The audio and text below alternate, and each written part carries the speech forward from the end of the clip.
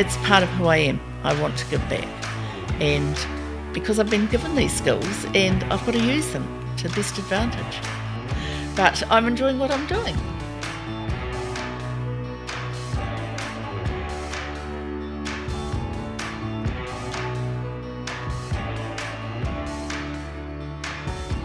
This is Down to Earth Conversations, where we hear from ordinary people who are helping to bring a bit of heaven down to earth.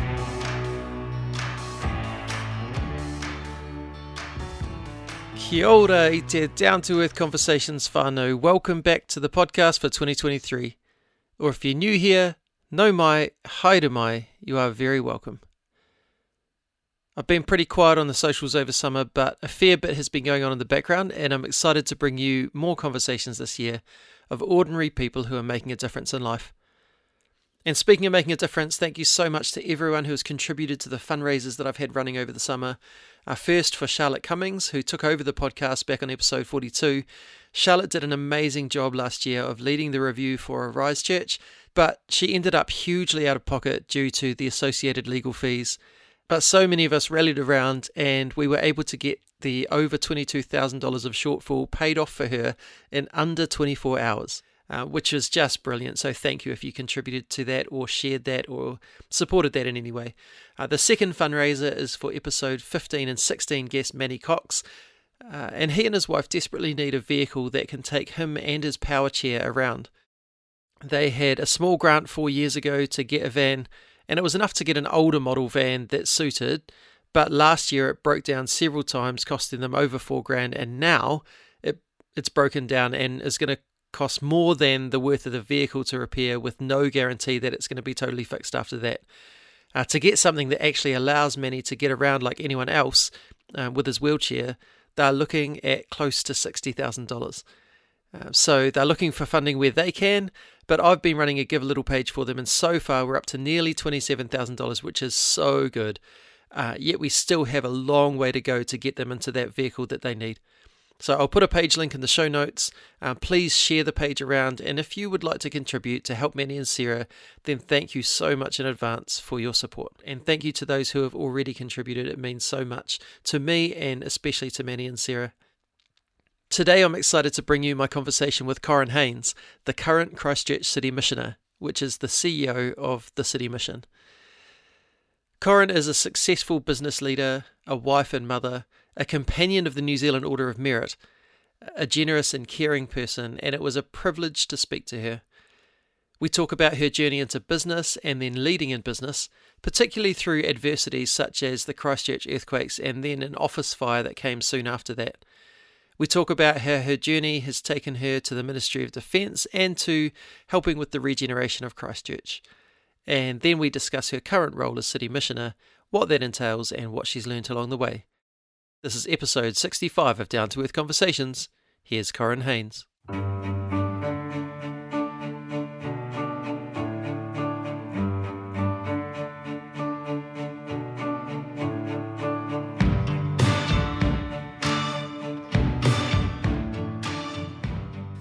Well, it's my pleasure to be here with Corryn Haynes. Kia ora, Corryn. Welcome to the podcast. Thank you. For those who don't know you, why don't we start just with telling us a little bit about who you are? Well, as Andy said, my name is Corryn, and I'm currently working for the Christchurch City Mission. This is not a job that I would ever have put my hand up for. I would never have thought that I could do this role. But I retired after 43 years with Trimble in January of this year. And in March of this year, I was tapped on the shoulder and said, would you like to fill in for a period of 6 to 8 weeks? And I thought, that's great. That gives me something to do. That gets me out of the house. It's winter. This will be a good way of filling in the next 6 to 8 weeks. And then I can worry about spring cleaning and tidying and all the things I was going January to do. of last year? Oh, sorry. Yeah. January, yeah, cool. January 22. I'm a year out. And so I said yes. And so after about 4 weeks, they said the person that they were actually going to give the role to was not probably as suitable as they'd thought. So would I like to continue on for a bit longer? And I thought, yep, I'm really enjoying this. Yeah. And actually I had been thinking, oh, I'm only here for 6 to 8 weeks. There's so many things I could do. Yeah. So I said, okay, I'll commit until the end of the year. That was the end of 2023. And yes, that's where we're working towards. But maybe I may stay a bit longer yet. It'll be just up to them and me, how they think things are going. I've got lots more things I want to do there. I can see potential. Yeah, cool. And so I'd quite like to continue. Yeah, nice. And there is only so much you can do in a 6 to 8 week stint, isn't there? Like it's a very caretakery kind of... Well, that's what it was. And at that stage, it was 50% hours. Yeah. And I was just there really to mentor, to just bounce ideas off, just to help people make decisions. Yeah. But then when it turned into a more permanent role, we upped it to 75% hours. Yeah, okay, cool. And it's really a full-time job. Yeah. And I guess I'm probably working full-time. But I wanted some flexibility in my life because I've got other roles that I'm doing. I'm chair of a tākaro, and that's quite a commitment. So I just didn't want to be pressured to have to do a lot of stuff after hours. Yeah. So I can be flexible. I can work every day a certain number of hours, or I can work 4 days of greater hours. I'm allowed to plan my week, which is really quite suitable for this sort of stage I'm at. Yeah, that's great. And... yeah, definitely want to talk about more of that as we get through the interview. But to start with, let's head back in time to your growing up. Whereabouts were you? And, what was life like growing up? Well, you could probably say I haven't moved far. Yeah. Because as a child, we lived in Wharenui Road, which is just up there opposite Clyde Road. I went to Wharenui Primary School, and I went to Mackenzie Kindergarten, and I went to Kirkwood Intermediate and Christchurch Girls High. And I've sort of lived in a pin around that area for the whole of my life. And I've got no complaints about that. It's a nice place to live. And I've got friends, and I had socialisation activities in that area. So I was born into a family of 3 girls. My father had come back from the war, and... my mother had trained to be a school teacher, but she didn't find that all that exciting. She found the boys a little bit difficult, having come from an all-girls family. So she then became the principal secretary at Wharenui Primary School. And then I was born, I was the oldest, got 2 sisters that came in over a space of 4 years. My mother always had a regret that she didn't go to university because her father didn't think that girls needed to be educated. And then when she finished high school, the men were coming back from the war. And actually she stayed at school for another year so that she could get into teachers' college. Right. And then she did that. So she was a stay-at-home mother. She felt that that was what she needed to do. Dad was the breadwinner. We didn't have a huge amount of money, but we had a really good upbringing, and we were given lots of opportunities. And my mother said, right, she wants her girls to go to university. And so I decided to, after a lot of deliberation as to what I could do, I decided to do a commerce degree. Yeah, right. And did that at Canterbury University. Yeah. And, I mean, you say your mother kind of was dissuaded from study. Yes. Was it still kind of the attitude around the time that you went in to do it? Oh, no, I don't think so. But a lot of the girls in our class either went nursing or to teachers' college. Yeah. But a number of the ones from my class went to university because I was in one of the higher level classes. Yeah. Others probably weren't so much. Yeah. But I mean, when I started at university, the class for commerce, which was then a male-dominated study, there were 4 girls and 250 males in the class. So it was quite a shock to me coming from an all-girls school and an all-girls family. Yeah, but true. That was fine. I never felt too bad about that. Yeah. And quite a few of my friends went to university, but of course they didn't do commerce, and the university was split over 2 sites. And so they were mainly at the town site, whereas I was split between the town site and the Ilam site.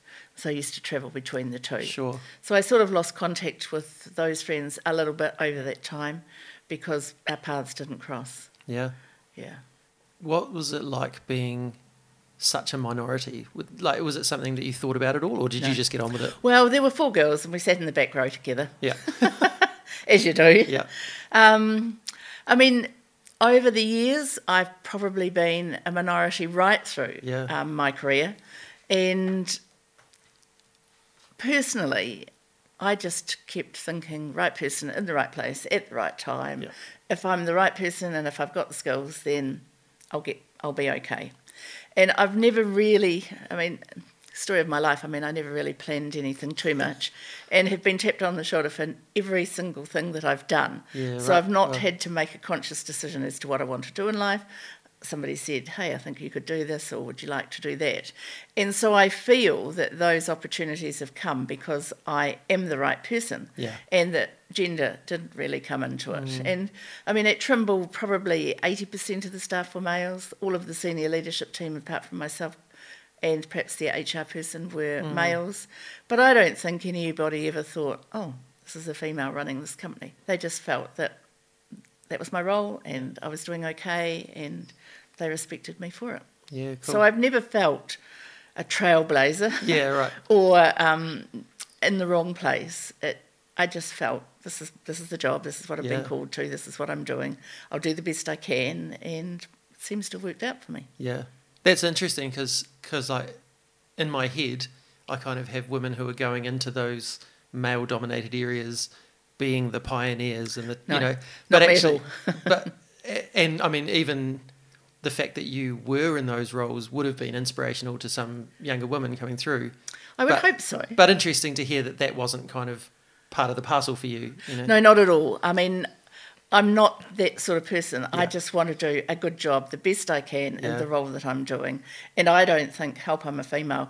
Although sometimes it's been a little bit confronting when you go into a room and there's all these males and you sort of somewhat have to break into a conversation where you are a little different. Yeah. But over the years, you get to know those people, they get to respect you, and you get brought into those conversations. So perhaps it was a little bit more difficult than it would have been for a male, but I didn't really feel like I was a trailblazer. I just felt this is the job, this is what I'm doing. Hopefully I'm good at it, and I'll just keep doing it. Looking at your history, you clearly were good at it because you kept getting the opportunities. And so you went on not only to work in business, but to lead in business. Yes. So what was that journey like? How did you get into that leadership kind of space? Well, it's been a sort of quite a long, convoluted career, because when I left university, I went to what was called Pickles Perkinson Hadley, turned into KPMG. And when I was there, I was doing the accounts, along with a lot of other sets of accounts, for Computer Bureau Limited, which was a real trailblazer in the computing industry. It was one of the first companies that offered computing services to organisations. So they did it for Fletcher's, for New Zealand Motor Corporation, who made British Leyland cars, for New Zealand Cooperative Dairy Company, and then in Christchurch, quite a few smaller entities. And I was employed to be the finance manager for New Zealand, and that was at age 27, which I felt pretty proud about. Yeah. Well, at least I didn't probably think about it too much at that time, but looking back on it, that was a big leap in faith for those people. Yeah. However, I had been doing the accounts at KPMG. Yeah. And then I did that. Then they moved the head office to Auckland. They asked me if I'd like to do sort of consulting work and look after the super fund and things. Children were born. And then they had this little entity called Datacom Software Research, or they changed their name to Datacom, which is the Datacom that everybody knows now.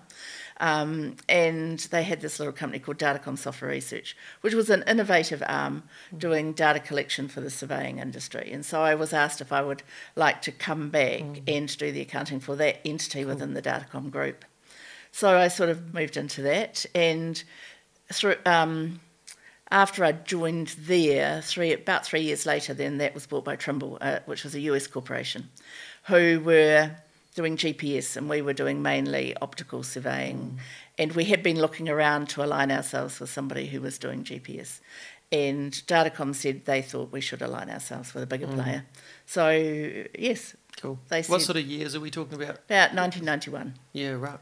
So in 1991, we had 41 people in Datacom Software Research, and that was the company that they bought. And there was a managing director at that time, but down the track, he got offered a job for the parent company in Colorado, and I'd been really looking after a lot of that general management stuff underneath him, and so it was just general move to Yeah. take over that role.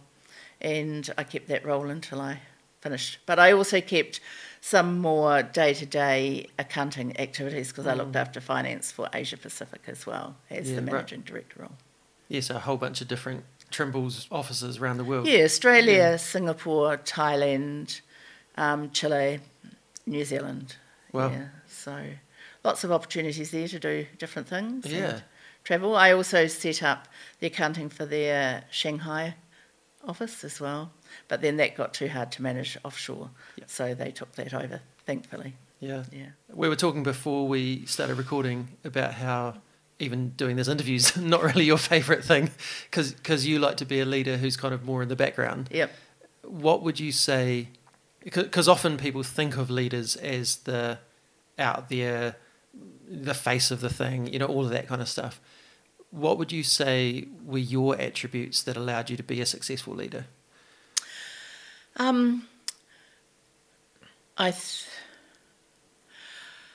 Yeah, well, that's quite. You should ask somebody else that question. Totally. Yeah, I think I'm quite. Ask you to talk about yourself. I'm quite calm. I'm quite collaborative. Yeah. I think I'm transparent. I listen. I take on board what people say, and then I balance all that up and try to say to myself, how do we make this work? How do we give people the authority to do what they want to do without telling them what to do? So hopefully talking it through with them. I mean, every now and then you have to step in and say, well, this is what I think. But I'm perhaps more transparent than some people, and I do like to involve people quite a lot.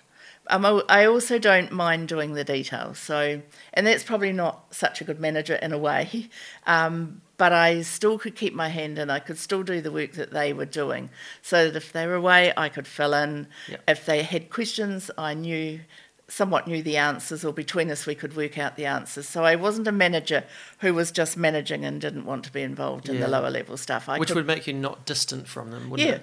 Yeah, I mean, I could sit down and show them how to do sort of journal entries, how to do some transactions. We could bounce ideas, what's the best way to do this. I tried to keep up to date with the accounting standards and dealing with the auditors and things like that, so that they could rely on me to support them in their roles. You said that when Trimble took over, there was about 40 staff, but Yes. it grew from there? Yes, well, in the end, we had probably 450 in New Zealand by the time I finished. Right. And you were overseeing all of that? Yes, although it's a little bit of a matrixed organisation. Yep. So although it said managing director, not many people actually reported up to me, right? Because they would report to people offshore somewhere in the world. Sure. If they were doing development on this project, they might have gone into Germany, and these ones might have gone into Sweden, these ones into America. But I had to make sure that we followed New Zealand law, that they had the leases were all done, that the culture was right. Making sure that we were a cohesive organisation within that matrixed organisation. So we made 3 acquisitions while I was in charge. We bought a forestry company, we bought a weighing solution company, and a very digital one in the building space. Right. And so that gave us a breadth of opportunity that we didn't have before. Yeah. But the whole of Trimble is really R&D, research and development, for the parent company. All the sales were done through dealers and distributors, managed by the US head company. Yeah, okay. And so we were just developing products for the parent company. So, yes, so we grew up to 450. We had about 300 and something in Christchurch, and probably had about 60 in Auckland, and then we had Whangarei, Gisborne, Tokoroa, Rotorua and Wellington. Wow. And we had pockets of people in those ones as well. Yeah. Yeah. And I guess because the largest group was in Christchurch, Yeah. then it was quite a big deal when the earthquakes came. Quite a big deal. Because, I mean, lots of people who are in your sort of roles elsewhere in the country or the world wouldn't have had to deal with anything like that. So what was that like for you? Well, it was the September one was very early in the morning. So on the Saturday morning, I thought, well, I better go and see what's happened to the office. And I went down there, and there was quite a lot of damage upstairs. And I thought, I'm not sure about this, so I quickly ran away again because they were still having aftershocks and I wasn't so sure what I was going to do. But then that calmed down and we managed to keep working in that office through to the February earthquake. The major damage was done in the February earthquake. Yeah, right. I was going into a board meeting in town, so I wasn't actually in the office that day. It happened at about 2:30 in the afternoon, and I was at home. But when I went there, I mean, the ceiling grid was all down, the air conditioning units were hanging down, the lighting was hanging down. I don't know how people didn't get damaged, but they were under their desks. We'd had plenty of practice. They came out of the building and, it was a mess. And we didn't own the building, but we had that particular building, which was joined to another building on site by a covered walkway at the top level. And so we put people in there. We really squashed ourselves up. We used the ground floor, but not the top floor. Yeah.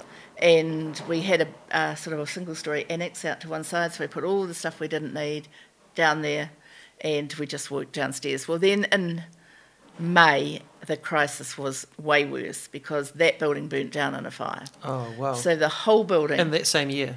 Yes. Oh, my the Lord. 18th of May, I think, of that year, Wow. 2011. So the earthquake was February, Yeah. and the fire was May. And the landlord had done all this work to get it ready for us to move back into. And we were 2 weeks away from moving back in. He put down new carpet, new ceiling gridding, painted it, tidied it all up, made it really nice. And then 2 weeks before we moved in, the whole thing burnt down.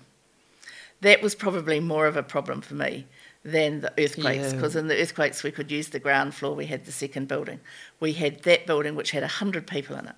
So for the first, that was at 12:30 a.m, stood on the side of the road till 5 o'clock at night while the fireman was still working on the fire. And we were just thinking, and I came in the next morning and I stood in that same spot and thought, well, I can hardly run a business from standing on the footpath. I'll have to figure out what I'm going to do. Yeah. And then I had to think, how are we going to make this work? I had a really good IT manager. He was already getting data downloaded because the Asian sites were all hanging off our computer system as well. So they had no phones, they had no email. So we got them up and running within 24 hours. Yep. We got our staff up and running within about 2 to 3 days. But of course we lost a lot of computing resource, computers and all that sort of stuff. And then we got the whole of the data, that's how much we had, downloaded 24/7 over the space of 2 weeks. And then we're ready. That's a lot of data. It was. Ready to run off a co-location centre. Yeah. But we're really lucky because that server room had a 4-hour fire rating. So it was, the racks were melting, but there was no fire inside and no water. And then we weren't allowed in the building, but we could tell the firemen how to get the drives out of the racks. We had a good backup system, but of course it was only backed up till a particular time. And so they actually pulled the drives out of the server room for us, and we took them down to the co-location centre. And luckily they were compatible with their machinery and they could download the stuff. So that was a huge thing because the earthquakes had happened. Everybody had moved out into the suburbs. There was no accommodation for people in the suburbs. Yeah. And I've got 100 people with nowhere to work. So we worked at the Horncastle Arena in the corporate boxes, and we had a few people working every one of those corporate boxes. Every time they had an event, we had to pack everything up for the night, and then we had to bring it all out the next morning. I said, this is clearly not going to be very helpful. So we built some portacoms on the car park. We squashed more people in the other piece of the building. And then we took a lease out at Sheffield Crescent, which was not ideal because it was miles away. Yeah. But we luckily had that until we built a new building. And then we had, the landlord said he would build us a new building, and he'd built it 1.5 times the size, so we didn't need the second building. And we could all move into the new building, and he took that lease back. Wow. But we had to design the building. And I had to project manage that whole thing over the Right. space. So that's awesome, but also a whole lot more work. Yes, on top of everything else that we had to do. everything. When we don't have all the resources that we want, and we lost a lot of paperwork in the fire. I bet there was a whole lot of insurance company stuff in there too. Yeah, well, there was 4 years of insurance claims, which just about drove me nuts, jeez. because, they wanted to compare what did you have, what did you lose, with what did you buy, and what one ties up with what one. And it was quite. I'd never go through it again. I said, if we ever have another fire, I'm off. This is too hard. But I learnt a lot in that time. Yeah. Communication is the key. So some of my staff would come and work at my place during the day. I left my machine at home, and they bought their own machines. They sat around the dining room table. And then I'd come home at night and use my equipment at night. And then before I went to bed each night, I would write to them and give them a wee bit of an update of what we'd done during the day, or where we were going, or what the issues were. Trying to motivate them, trying to make them think that I'm busy doing something for them. Yeah. Yeah. Wow. So that was a challenging time. Yeah, I can only we imagine. did get a part-time person to help us with the claim, but the rest of it I just seemed to somehow squash into my day. Right. Yeah. Wow. But anyway, it was, on one level it was challenging, on one level it was fun. We were getting a new building. I learned a lot. I learned a heap. Things I'd never have learnt any other way. Yeah. So, and I just keep thinking this is a learning experience. But it was quite stressful. That's one of the things that podcast listeners will have heard me bang on about, is find the good. And that's been one of my mottos, is even when life really sucks, you can still find the good somewhere. At some stage, you've become involved in like a government group looking at the future of the Ministry of Defence, and as you mentioned before, you chair the board of Otakaro, which is the government company that oversees much of the rebuild in Christchurch.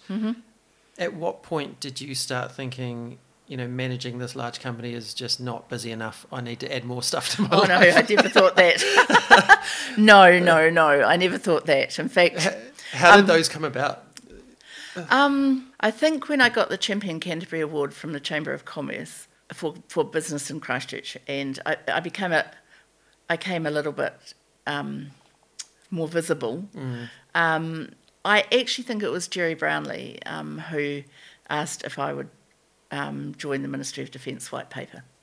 He wanted somebody from outside Wellington, someone outside government, somebody who didn't know much about defence, and somebody who'd been running a business corporation, to have a different viewpoint than the other people on that panel. And I said, I don't think that's me. I mean, I'm not really interested in defence because I wasn't at that stage. But I do know somebody who'd be really suitable. No, we don't want anybody else. We want you. So I'm thinking, okay, well, this might be a bit of a challenge. So then I talked to the company, and they said, if you want to do that, we'll allow you. It was something like about 1 day off a fortnight. I'm travelling to Wellington, but I still sort of had to do my job, which was fine. I was willing to do that. So I didn't go seeking anything extra to do. It fell in my lap. And it was a 1 year project, and it was a good year. It was a tough assignment when you know nothing about defence, but the others did. I mean, Wayne Mapp, who'd been an ex-Minister of Defence, was there, and David Ledson, who was Chief of Navy, was on it as well. So they had plenty of knowledge about it. So, we could bounce ideas off. And did you feel in the end with it that you did have things to offer? I felt I probably could have offered more when we got onto more the human resource side or the facilities side, but we spent quite a lot of time at the beginning talking about capability and about planes and frigates and all that sort of stuff, which I did find a little bit difficult at that time, but I could add some value through that process.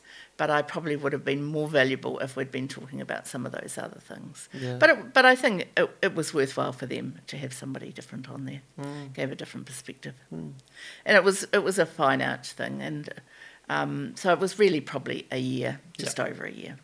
And so did the Otakaro thing come after that? Pretty much after that. I mean, they just rang me up and said, would you like to go on this board? And I said, no, I'm really too busy. I just don't have time to do something like that. And they said, when would you be? So I didn't have a finance person or an HR person, or I was just training somebody, or they'd left or something. And they said, when do you think that you would be? And I said, oh, well, and this was about April. I said, well, maybe about July. Maybe I might be a little bit freer than I am now because they will be installed in what they're doing. So I thought they'll never come back to me. But in July, they didn't come back and ask the question that time. They came back with the paperwork ready to be signed. Right. So I thought, we don't get offered these opportunities every day of the week. So again, I asked the parent company, would that be okay and would that be a conflict of interest? And no, they said that would be fine. So I said yes. So I was just a member of the board at that stage. So it was about 6 months into the life of that entity, and probably was a good time for me to come in because earlier on, setting it up, they were quite busy and were doing lots more than it turned out to be later on as it got a bit more stable. So I came in probably at the right time for me anyway, from a work perspective. But I did miss out on all that setting up. So I felt at the beginning, I kept saying, this might sound a silly question, but, and then they'd fill me in on the details because I didn't have that history. But that was right. I mean, everybody coming new. That feels like problem. my experience of coming on a school board. Right. Of trying to figure out what the heck all the acronyms are. Yeah. I spent half of the meetings early on figuring out what the heck we're talking about. At the mission, we have a one-page glossary of acronyms. Yeah. So you could skip. I think the education one's like 3 or 4 pages. Oh, is it? Yeah. There's just that everywhere. Oh, Trimble had that problem too. I guess organisations do totally. that. Yeah. Yeah. So Otakaro, what is the kind of main gist of your involvement as the chair of the board there? Like how much sort of time does that take, and in what ways are you involved? It varies from time to time, but as chair of the board, I meet with the CEO once a week. So I have a meeting with him every week, and he will tell me what he's been working on. He'll bounce ideas off me. He'll talk about things like maybe salaries, or we're having this discussion with one of the construction companies. This is what we're thinking. What do you think about that? Or issues within the staff, or expansion, or reorganisation, all sorts of different things. Just bouncing ideas off me, just to sort of clarify what my thoughts were. So I do that every week. 3 weeks a month, it's Monday. And then the week before the board meeting, I go on a Thursday because the board papers are out. And so we go through the agenda for the board meeting, look at what the topics are. I ask him for comments. I try to skim through the papers by that stage. And then we talk about any issues that might come up, anything he wants my support or backing on. We'll discuss it through. And then we will have a board meeting at least once a month, where it's basically 2/3 of a day, I guess. Yeah. And so I go to that, and then we have audit and risk. We have that 4 times a year. And I'm not on the audit and risk committee, but I do go to the meetings because I feel like I need to know what those risks are, even though I'm not on the committee. Somebody else chairs those. We have a strategic planning day. Treasury want to discuss things. We've got a meeting with Treasury next week. We have meetings with the shareholding ministers. So there's bits and pieces popping up all the time, but the major commitments is the board meeting, the audit and risk meeting, and meeting the CEO on a regular basis. And then they have Thursday stand-up, so every now and then I'll go to a Thursday stand-up if there's something that I need to share with them. Yeah. Or they might have a little sort of competition, and I judge the competition. Nice. Just to get to know the staff on a casual basis. Oh, that's cool. Has it been quite rewarding being part of something that's all about regeneration? And you feel like you're leaving a legacy for Christchurch. Awesome. And that's one of the reasons why I thought it would be good to do. I mean, I've lived here since I was born. We haven't got any grandchildren, and we probably won't have any grandchildren, but you're leaving a legacy for people's grandchildren, and making the city a nice place to be, a place of choice for people to live. And we've done some things that you don't really see. They're probably a bit mundane, like repairing all the streets. 90% of that's under the street, and you don't see much for your efforts.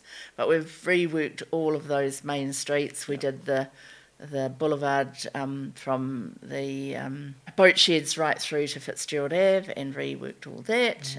We've done the south frame, made that into laneways and greenery spaces, and we're working on the east frame, which is all of the housing through with Fletcher's and some other providers now on building apartments and high-rise buildings for people to live in the city. We reworked Victoria Square, we did the Earthquake Memorial, then we did Te Pai, the convention centre, which was a pretty big project. It's amazing. Yeah, have you been in there? No, I haven't been in yet, but I've heard amazing things about it. But even just standing outside it, it's just such a landmark. Oh, it is. It's going to... The design is amazing, and you go inside and there's not single square wall. It's all curved. It's all following the contour of the building. It's all about the braided rivers. The whole design flows through the whole building. That's something I've loved about the regeneration, is that there's been so much thought put into telling the stories of Christchurch and matching the landscape and, all of that kind of stuff that's going to, in 50 years or so, we're going to look back and go, oh, I'm so glad that they put that time and effort into Sure. that. Yeah, well, there's quite a bit of artwork around the convention centre, and we did take a lot of advice from Matapouri and the Maori influence, and, they gifted us the name. We tried to work in with that, and the light wall hanging was all designed from that perspective as well. So that was really great, and then we're working on Parakiori, the Metro Sports facility, which is a little bit slower than we would like, but that's going to be a great facility as well.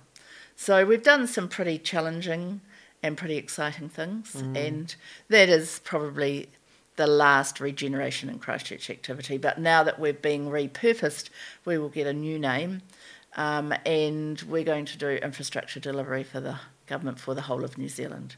Well, when I say the whole of New Zealand, those infrastructure projects could be anywhere in New Zealand. Oh, right.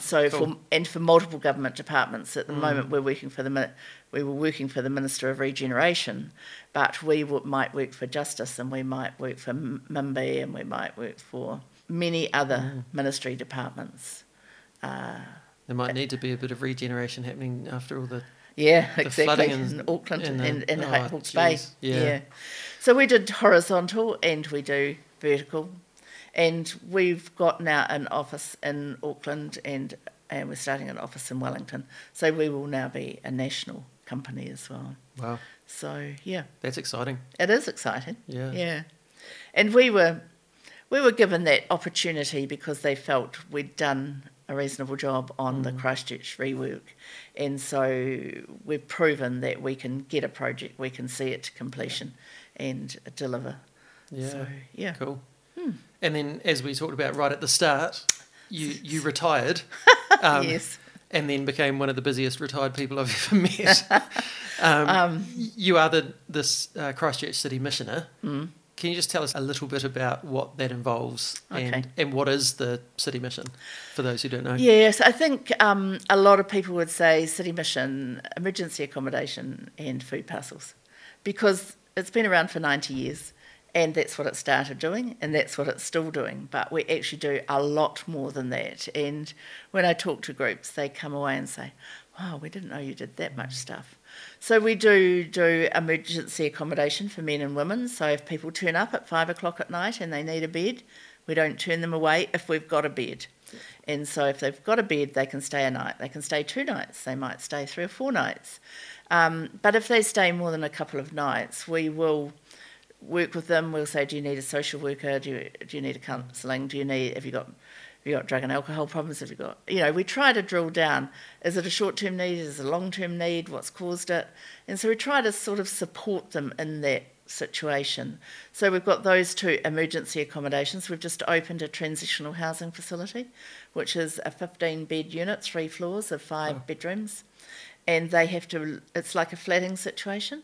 They have to do their own cooking, their own housework. They have to look after their own bedroom.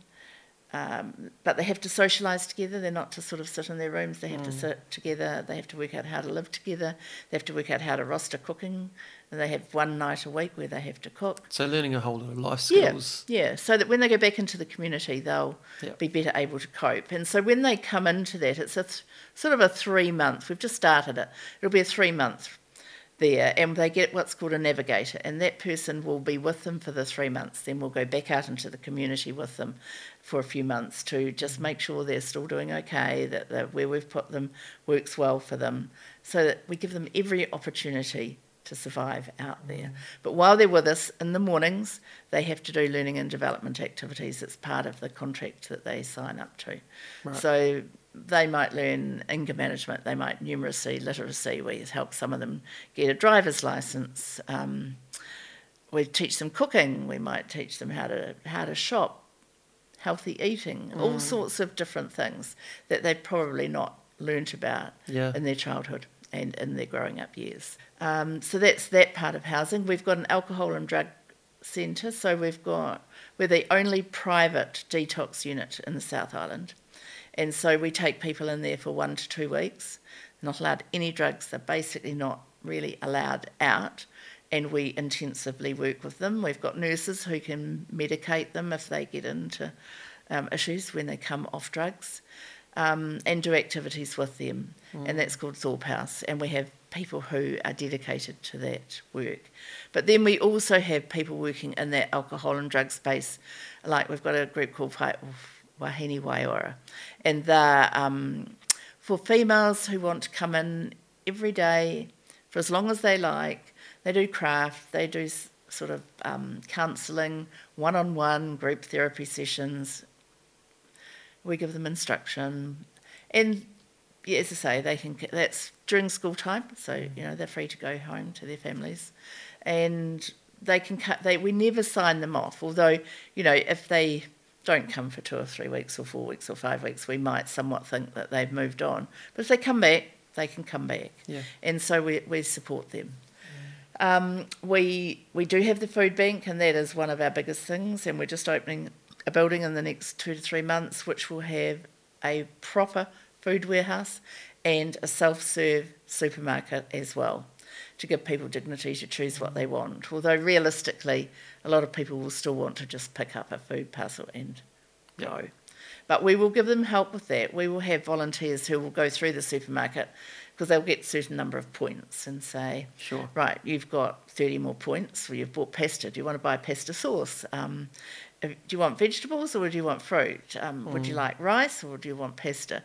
And somewhat guide them through and help them get a balanced sort of group of things that they could have. But they will have the chance to buy, or, but when I say buy, up to a number of points, what they will want in their parcel, rather than what we just give them.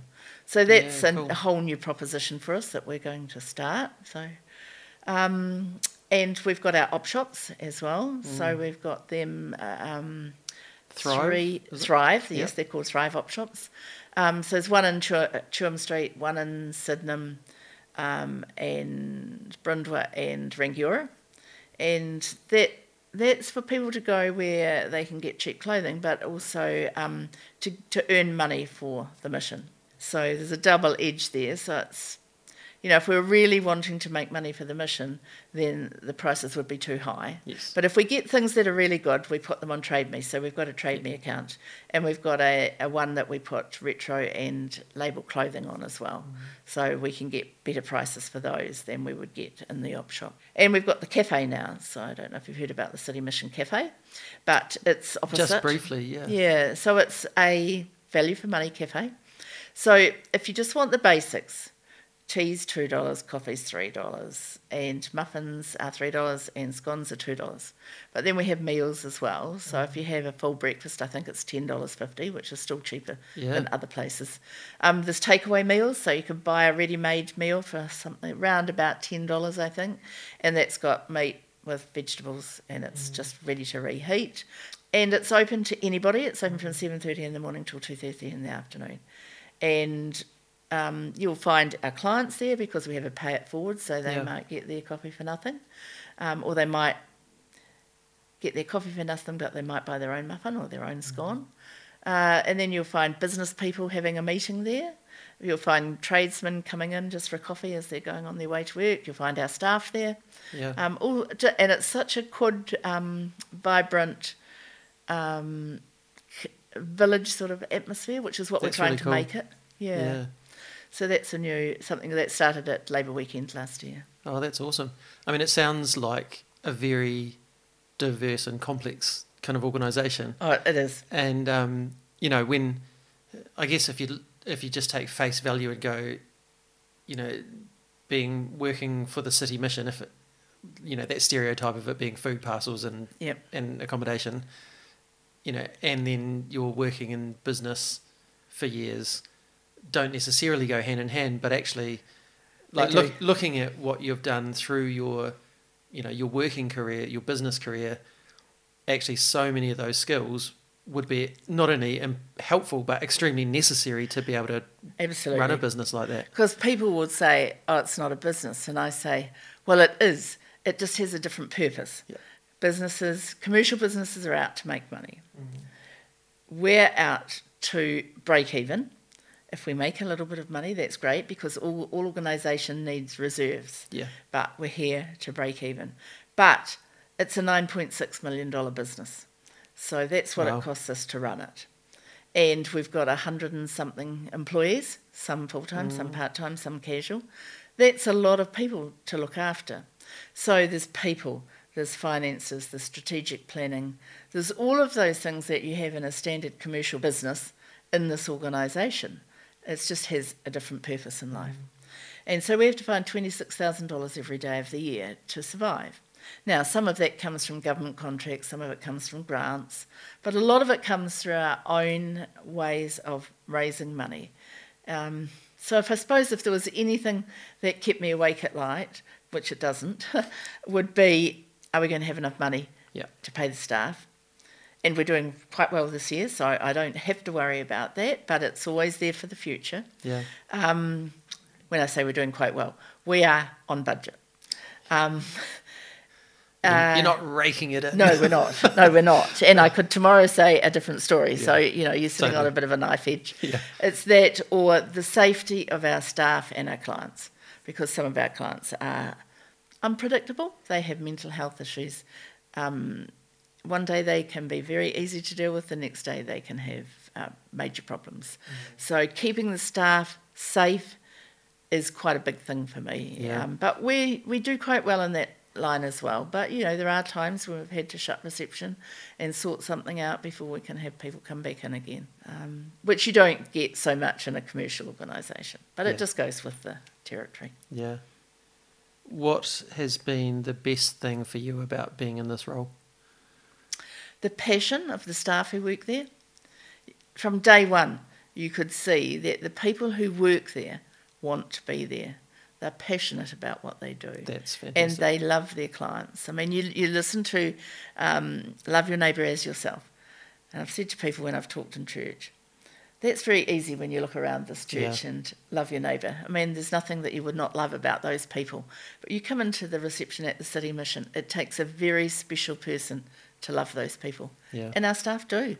They love them. They really want to help them. And that passion and that enthusiasm for what they're doing. And also the fact that when we're looking for new people, we find people who want to come and work for us. And that actually somewhat amazes me, and it certainly encourages me, because for those people it's not all about the salary, it's not all about the money. It's about they want to be part of an organisation that's out there helping vulnerable people. Yeah. So I think that's one of the exciting things that I found.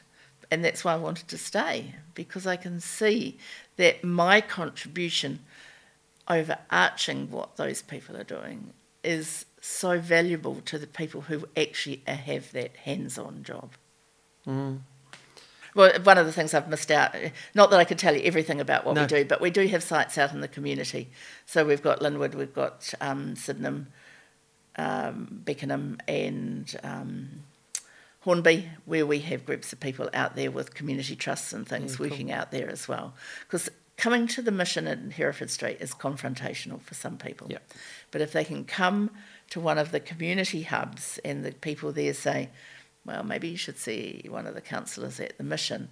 If they come with a name and say, I'm coming to see so-and-so, or I've been asked just to breaks come the here. ice for them. It does, yeah.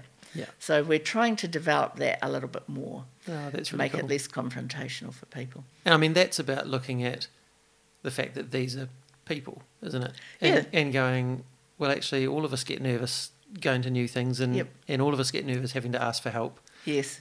It's Why don't we quite make it hard easy? to ask for help, actually. So we had a 71-year-old who used to give to the mission quite a lot. And then he found himself in strife. He said he sat outside for 15 minutes before he plucked up courage to come in, even though he'd been there multiple times before helping. But he had to pluck up courage to come in. So it's quite... And I guess that story also goes to the fact that, people might have in their heads what people are like who might need the support of the mission, but... all of a sudden they find themselves like that. Yeah, that actually, I guess, what you would have seen would be that those stereotypes it's not all don't about paint the picture. No, they don't. I mean, there definitely are the people that you would normally think would be our clients, and we're there absolutely to help them. But then there's people who come who, for one reason or another, can't pay their bills, can't pay for food. Maybe they've lost their job, maybe the interest rates have gone up, maybe they've had they've had their house taken away from them, or whatever it is, and they need our help at this point in time. They never would have expected to be in that situation. Some of them have even got an income. It's just that they can't make ends meet. Yeah. And it's really hard for those people. And you might stereotype it as being a single male or something like that, but it's not. It's families, it's females, it's across the board, the sort of people who are coming to us these days. Wow. Yeah. Well, I could talk to you for ages about all this, but we need to wrap up. But an observation, I guess the part of the reason I wanted to chat so much about the stuff that came before your work at the mission is because I look at all of that and then look at your work at the mission and go, it's not that you were doing business and now you're making a difference. Actually, you've been making a difference the whole way through. Yeah. And that we can use our skills in all sorts of places. And I think you're a really great example of that you've used it in business, you've used it to be on the board of Otakaro, making a huge difference in Christchurch and now beyond, and yet you've also been able to serve the mission and with that people focus. And I think for those listening, that's really cool to think about the variety of ways that we can make a difference. Yeah, well, I have been lucky. I have been given skills. I was not hugely academic at school. I got my degree. I wouldn't say, I probably didn't get an A in that all that time, but I've used those skills that I've got to the best of my ability to support organisations or people, mentoring people, leading people, supporting people. And I've been involved in St Barnabas for years. I was in a St James before that. I've been on Vestry for I don't know how many years. I like to give back to those organisations. I was on school PTAs. I ran second-hand clothing shops, all of those things. It's part of who I am. I want to give back. And because I've been given these skills and I've got to use them to best advantage. Yeah. But I'm enjoying what I'm doing. Which is fantastic. Yeah. So, thank you so much for taking the time to talk to us and share your story. Thank you for all the ways that you have given of yourself for the benefit of others. Thank you for what you're doing to bring a bit of heaven down to earth. Thank you. My pleasure. Hello, hello heaven. Will I hear you whisper to come near? I loved hearing about Corin's journey that has led in so many different directions because she's been open to the possibilities presented to her and to hear the variety of ways that she's used her skills to make a difference in the world. Corin, we so appreciate you sharing with us. Here is a blessing for you. Corin, may you continue to love what you do, and may others be encouraged as you support them to do what they love too. May surprise opportunities continue to tap you on the shoulder and draw you into experiences you may otherwise never have explored. May you continue to be encouraged that who you are makes a difference in the world, that what you do flows from that, and that many are being impacted by you living your best life. May you find moments of joy and celebration alongside the challenges and heartaches, finding the good even in the most challenging spaces. May you find rest in the busyness, refreshing you for what lies ahead, and giving you space to just be with yourself and with others who bring you life.